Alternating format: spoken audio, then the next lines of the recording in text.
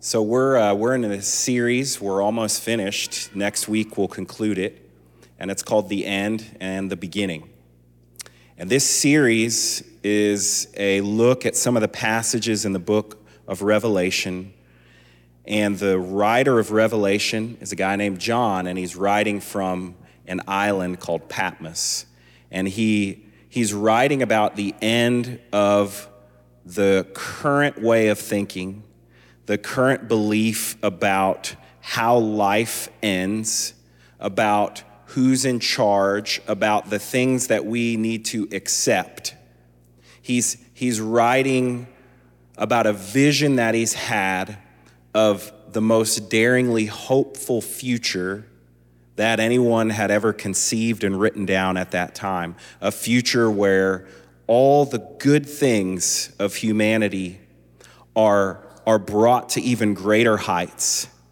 And the people who are sick and dying and ill are healed, that the loneliness and despair that people are dealing with has healing brought to it, and that new heights of human and divine imagination coalesce into something that's never before been seen.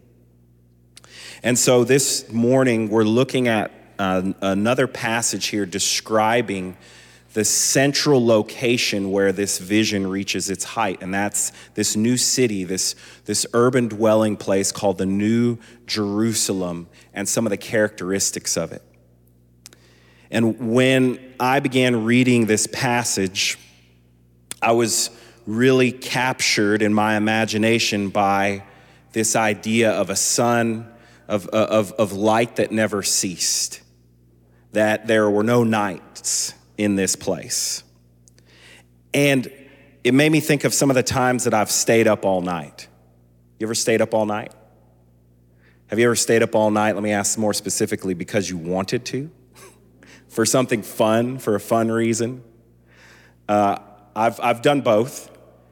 And I was thinking about one of these times. I think I was 18 or 19. I was a freshman in college. It was about this time of the year when school was out, and I had just finished my first year of college, and I stayed up all night with my friends, and I watched the sun rise.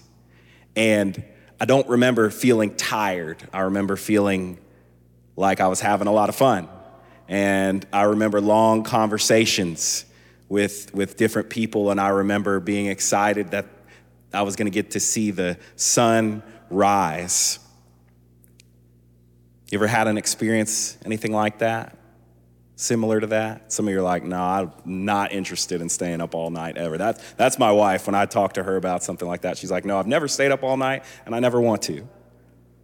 But for John, in this vision that he's having, there's this new way of thinking about the world, this new way of operating where heaven is coming down in the midst of earth. And the passages that we follow in this thing called the lectionary that churches all over the world use to teach from, it skips over this part, this huge part about this city where it shows the measurements of it and what it's made out of and all these sort of things, which there's a lot of really powerful symbolic meaning in it. But it zeroes in on this part of describing this heavenly city, and I think that it's incredibly valuable for us and can provide us with a lot of inspiration for our lives right here and right now today. It reads in the second part of verse 23 of chapter 21, and the city has no need of sun or moon to shine on it, for the glory of God gives it light, and its lamp is the Lamb. So we don't even know if there is a sun or a moon in this instance. We just know that the presence of God is so near, is so palatable, that the energy and the light from God, it outshines every other luminary, every other light source that's possible. By its light will the nations walk, and the kings of the earth will bring their glory into it, and its gates will never be shut by day, and there will be no night there. In verse 5 in the next chapter, it says, and night will be no more. They will need no light of lamp or sun, for the Lord God will be their light, and they will reign forever and ever. So yeah, that's a really interesting thing, because I've just been thinking about, like, what does daylight mean to me? What does daytime mean to me? I want you to think about that. Like, what does it mean to you when you wake up and the sun is up? Or you go outside the first time that you see the sunlight in the morning? What does that symbolize to you? How do you connect with that? Or if you have to get up before the sun's even up, what's the difference for you when you think about those two types of experiences there? When I first read this, I immediately thought of Alaska. Because in Alaska, right now, the sun never sets.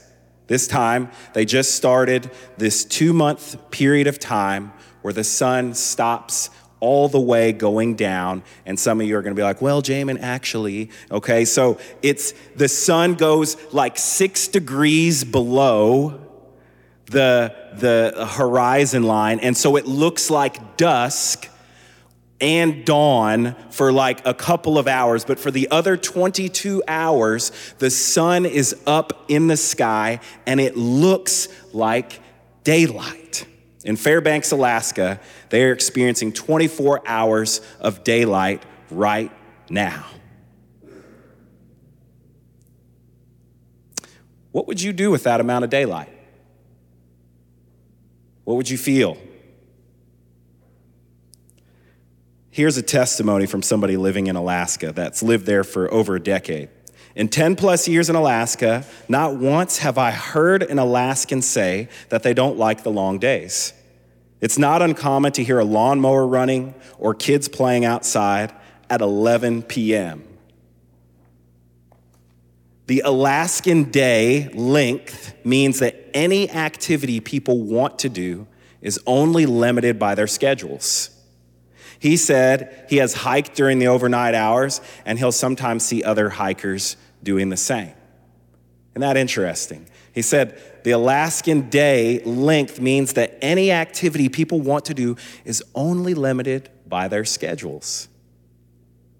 And I think about these verses in the book of Revelation, and I think about this question, like, what if you could do any activity that you wanted at any time, and you were only limited by your ability to schedule? Well, some of you would be like, well, it'd be exactly the same because I can't schedule anything, right? But maybe you had a planner, maybe you had somebody who could help you with your schedule, and you had an unlimited capacity to do good with that amount of time. John wants the people reading this, the people that are testifying to the lordship of Jesus, to a greater power than the Roman Empire, to the government of the day. He wants them to know that one day they will experience this level of freedom, this connection with God that will be this good, and it'll be like this. He wants them to imagine 24 hours of daylight. Why? Because that's not what their life's like right now. Their life is filled with darkness. Their life is filled with people who are getting sick and ill. Their life is filled with people who are testifying to the lordship of Jesus, and they're losing things because of it. They're losing influence in their community. They're losing property. They're losing their ability to make a good living. They could even lose their lives. And he wants them to know that there's something greater, something to expectantly hope for than what the empire of Rome can offer, what the empire of the United States can offer, what our local governments can accomplish and do for us. He wants them to imagine and even to bask in this new Jerusalem, to strengthen their resolve and build their hope. Don't we all need hope? Don't we all need to hear that things won't always be the way they are right now when we're suffering, when we see the terrible things going on in the world or in our own lives, in our own hearts, in our own situations? So he wants them to be encouraged and to hope for that, but not just that, as we've been talking about, he wants them to think about and to put into practice how can they be builders of the future, not simply repeaters of the present. The guy I was quoting before, this climatologist, I think I made that word up. That's real, confirmed from the scientist up there, all right? He said that these very long days are disorienting at first, but soon everyone gets used to it. So if you're thinking right now, 24 hours of daylight doesn't sound appealing to me. It sounds tiring to me. It sounds unrestful to me. Let me say this first of all. I don't think it's literal. First of all, I don't think the 24 hours of daylight is literal, but the metaphorical weight of the hope that's inherent in it is what John wants us to think about. So thinking and living with this much hope can be really disorienting. And here's the thing, most of us in the room are adults right now. And if you're not an adult, before you know it, you're gonna blink and you're gonna be an adult. And as adults, we're focused a lot on what we can't do. And as a parent, I'm constantly talking to my kids about what they can't do. You can't run into the street. You can't put your hand in that fan. You can't touch that fire. You can't walk your brother, who's only a couple years younger than you, through the neighborhood by yourself. You can't. I can't not do my taxes, you know?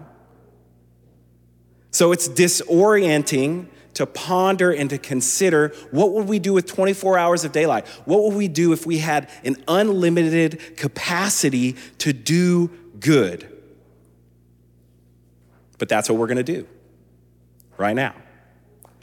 It says, again in verse 23, the glory of God gives it light, this city, and its lamp is the Lamb. By its light will the nations walk, and the kings of the earth will bring their glory into it, and its gates will never be shut by day, and there will be no night there.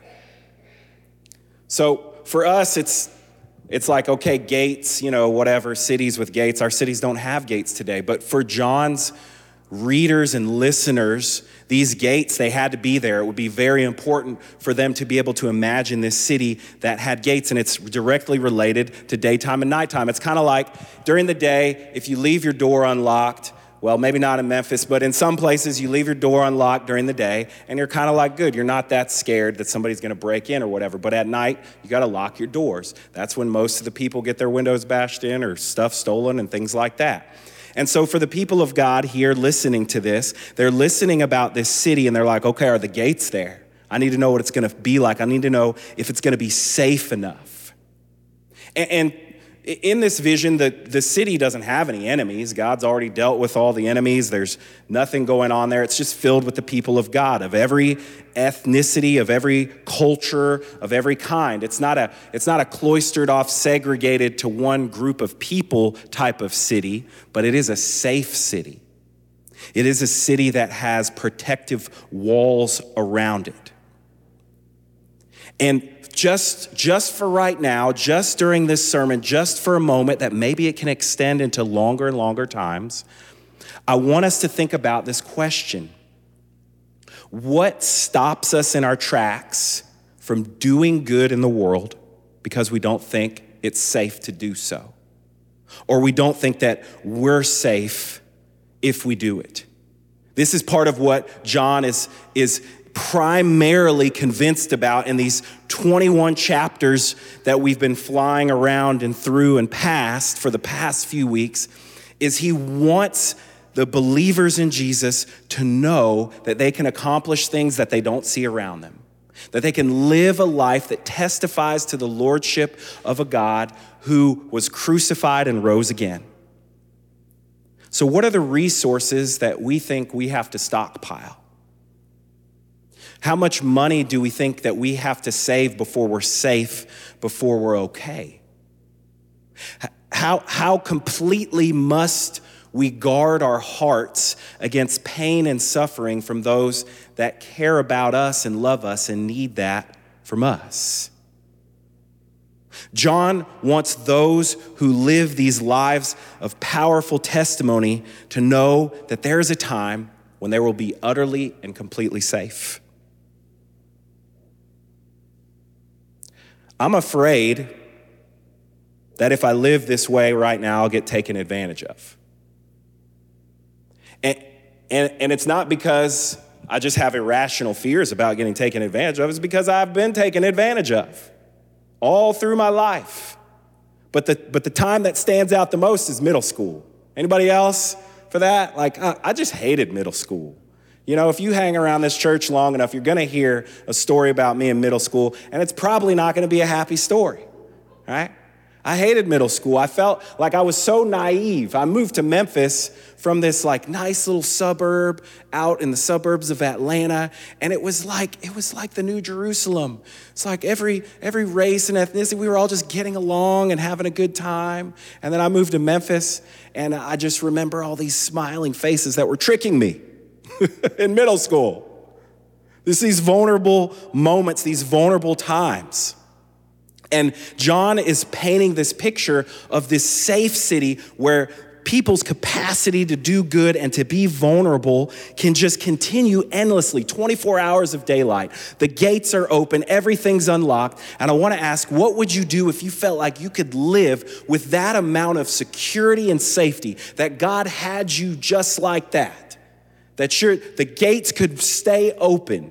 And that no matter what happened, that you were safe and secure in God. Somebody give me an amen somewhere in here. And it makes me wonder, in the dark that we live in the cycle of day and night, how much of me is hidden? Because I can't live that way. Because in middle school, I learned that if I trust people, I'll get taken advantage of. Or I learned all the can'ts in life. I learned that my childlike wonder and my capacity to hold big ideas that didn't fully make sense, or I didn't have all the plans in how to make it happen, I learned that those things shouldn't be entertained anymore. Locked them away behind locked gates, behind the metaphorical night of this life that I'm living in fear. And some of you might say, Jamin, I don't live fearfully. Not me. I don't do that. I don't live out of fear. And I say, well, maybe you've just insulated yourself from those fears. Maybe you're so far away from those vulnerable wonderings and longings for these big ideas. Because here's the thing, I think every one of us have been given divine visions of things that can't be fully realized on earth. But out of our desire to stay safe, to live behind locked gates, we forget about them. We insulate ourselves and we settle.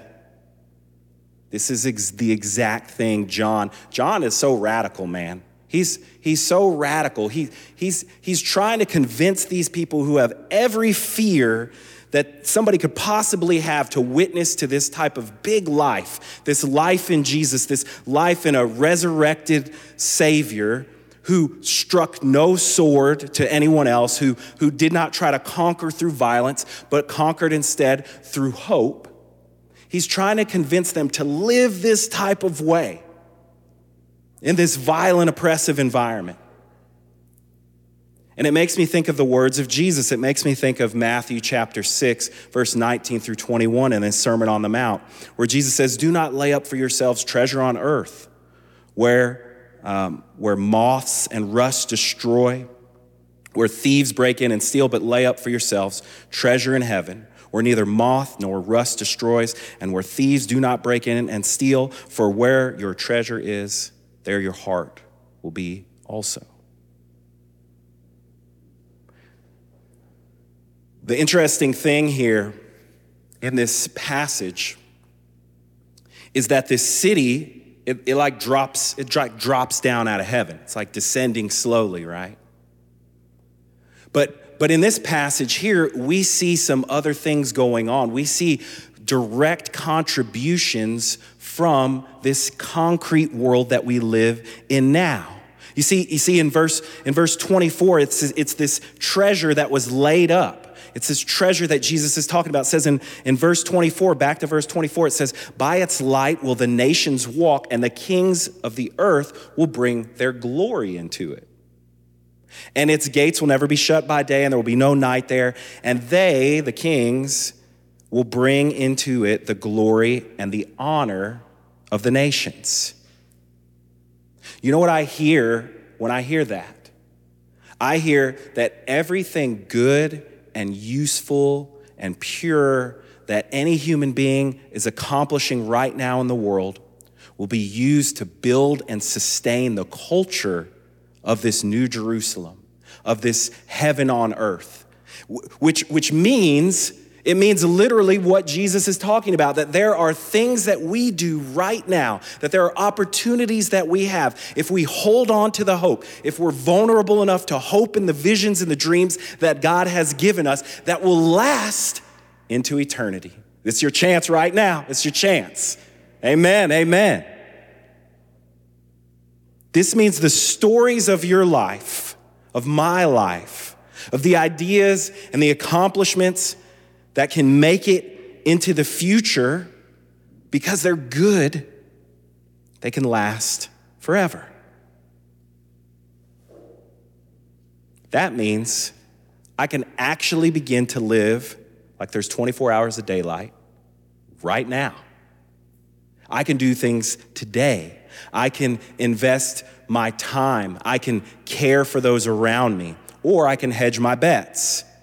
I can live in a way that sort of tries to mitigate everything and live a same controlled sort of life that I see other people of similar means as me doing. And I can lose out on making eternal contributions to the multi-ethnic culture of the new city of Jerusalem that God is building and establishing by our works, even right now, even today. A few months back, it's been a while now, a few months back, the Martins and the Carters, our two families, we were having dinner at our house, and we were talking about our weddings. I don't know how it came up, but we were talking about our weddings. And one of the things we did at Becky and I's wedding is we had a buffet, and the buffet was all these different refugee cooks from different parts of Africa, and they had for us to eat here in trays, a buffet. Come on, Jamin. Okay, so they had them in trays for us to eat. It was a buffet, and we could sample food and eat food from all these different cultures, and they were dressed in their traditional attire, and they had little flags from their country in front of their food. And so it was great. It's fantastic. Because Becky and I had both separately, before we met each other, built relationships with the refugee community here in Memphis from various parts of Africa and even a few other places. And my idea, I had this big idea while I was planning a wedding, that this would help get a business off the ground, a restaurant business for this refugee community to start serving their different foods like that. And I was telling Stacy and Brandon about it. I'm like, yeah, but it didn't go anywhere. I was dreaming too big, and it was what was I thinking? And Stacy said, that sounds like Global Cafe and Crosstown Arts. And I was like, oh, yeah. She's like, yeah, it's kind of like a butterfly effect of the idea. And I'm like, yeah. Yes, I like that. I feel a lot better about dropping the ball on that. But also it makes me think of this passage. It makes me think of this tether between the goals and the dreams and the visions that God gives us, and how we get to stack and build this culture, this way where things could flourish like they never could before. We're at a really interesting time in humanity where our technological feats have far outpaced our spiritual state. And I've just been waking up with like these dreams and visions of different things lately. Not like I'm not like raptured up like John was. I'm not telling this from Mount Sinai, or something like that. It's just as I've been swimming in the revelation waters and praying and having hope for these things, there's just been some ideas that have just keep popping up. And then I'm running into people that do this kind of stuff. And I had this dream about this building. We don't own this building. We rent it from Central Christian, and we kind of partner with them and work with them. But I had this dream of like what this building could look like. And I want to show you some slides about it just so you can see where my mind is here. I was thinking like, what if this building could lead the way forward in like sustainability in Memphis?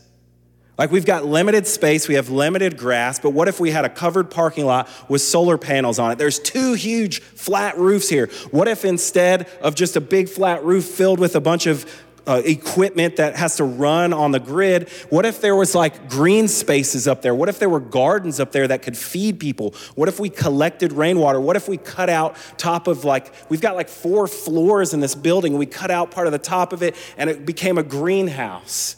And we were insulating and heating the building by producing plants and crops. And what if the soup kitchen, what if the people in the soup kitchen could be employed? What if Advance Memphis, one of our partners, what if they could have a hub here where they trained people how to set up solar panels and how to plant and garden? And what if Dustin and Veda moved back to Memphis? They're only 3 hours away in Little Rock, and they've been like 5 places in the past year. What if they were there? I hope they hear this. What if they were there and Dustin started back his business of selling micro herbs and plants to the restaurants around here? What if? What if? What if? Why not? There's a lot of reasons why not, Jamin. There's a whole lot of reasons why not. But I'm trying to live with 24 hours of daylight right now. I'm trying to let somebody catch a vision of the New Jerusalem. How can we build right now, today, for this world right here in this text? If we believe it, are we Christians? Do we believe it? Do we believe a man raised from the dead? Then I guess we could probably figure out how to put some solar panels on a building. See, we're living in this moment right now. Here's what I think's going on. It's not like I made this up. I've read this from a lot of different thinkers and people who are monitoring sociological events and philosophers. And I think we are in the middle of one of the biggest shifts in humanity that has taken place in human history. And what usually happens in the ones that we've experienced in the past is the vast majority of people keep living like nothing's changing. We keep doing the exact same things, living the exact same way, fighting over the exact same very small problems. And in the meantime, the entire world is going through this cataclysmic shift. Maybe even you could use the word apocalyptic shift. No? No laughing on that one? Okay. And my hope is that we get to be a part of that shift and what's happening at Christ City. Not in neglect of the other things that we're doing, that we're caring for each other, that we're mourning and grieving the things that are lost. Because here's the thing, in this passage here, in this place, there are trees. And these trees have leaves on them. And the leaves are for the healing of the nations. And so before we get too far, and I'm like, okay, we're just gonna spin out another like nonprofit or something in Memphis, we're not gonna try to outpace ourselves and neglect the very real and important ministries of the church. There's plenty of nonprofits. We got more than any other place in the country just about it in Memphis, Tennessee. But I do think, like I said earlier, I'm sharing my visions and dreams, but I do think that each one of us, have been given hopes and dreams that were meant for eternity. And so has everyone else. Let's look at these before we close here, these few verses here in chapter 5, the first couple of verses where those trees are. The angel Then the angel showed me the river of the water of life, bright as crystal, flowing from the throne of God and of the Lamb. Through the middle of the street of the city, also on either side of the river, the tree of life with its 12 kinds of fruit, yielding its fruit each month. The leaves of the tree were for the healing of the nations. So a couple observations here. There's a lot that could be made. God is providing the healing that we need. Part of the reason why our hope is pushed down is because we have hurts, we have harms that we can't stop talking about, that we can't stop thinking about, but we're not actually opening up our hearts to be healed from those things. But there is healing available in the future and right now. So God's providing healing. Even in this new city, in this new Jerusalem, there is a recognition that we have pain, that we have hurt, and that we need healing. The healing's for the nations. The healing's for every human being. It's for the fighting amongst people groups, and it's for the fighting right inside of us. Also, interestingly enough, there are times when we see God healing and providing what we need directly. And there are also times like this where we see that God has given us instruments for healing. Nature, in this case.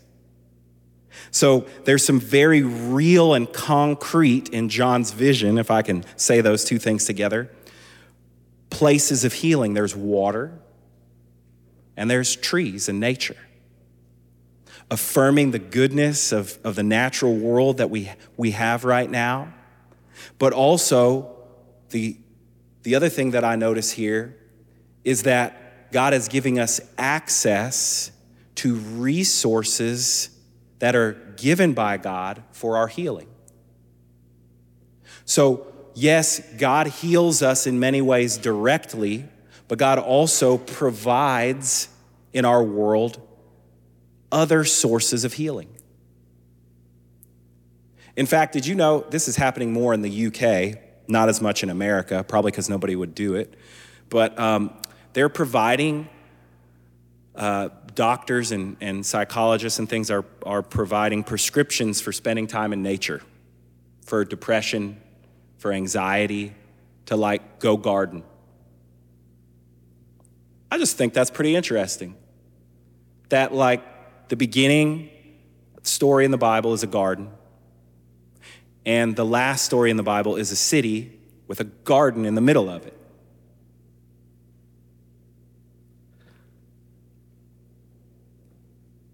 It's almost like God's healing in this new Jerusalem through photosynthesis. Where's the light coming from? It's coming from God. How do trees grow? Photosynthesis. And the trees have leaves for the healing. I'm going too far with y'all right now. This is just the way here's what I realized. I was not excited about this book, Revelation. But then I realized my artist brain, wow, it's gone nuts with the book of Revelation. The things that have connected for me. This healing, some of us need to hear this. This healing is not an end in itself, though. It's to help you recover the life that was lost so that you can bring yourself more fully into this meaningful, purposeful life that God has envisioned for you. In verse 4, it says, they will see his face, his name will be on their foreheads, and they will reign forever and ever. Have your identity back. That childlike, wonder-filled, vision-filled identity that you were given. And then you get to do a bunch of cool stuff with it. 24 hours of daylight. We don't live in the New Jerusalem. I'm closing here. We don't live in the New Jerusalem. But we can ask God, and we can work together to live as future residents of it. We don't live in the New Jerusalem, but we can ask God and one another to help us live as future residents of it. So as we come to the communion table, I want us to ask ourselves and to be thinking, what would it look like if we lived a single day as if we had 24 hours of daylight? Let's pray.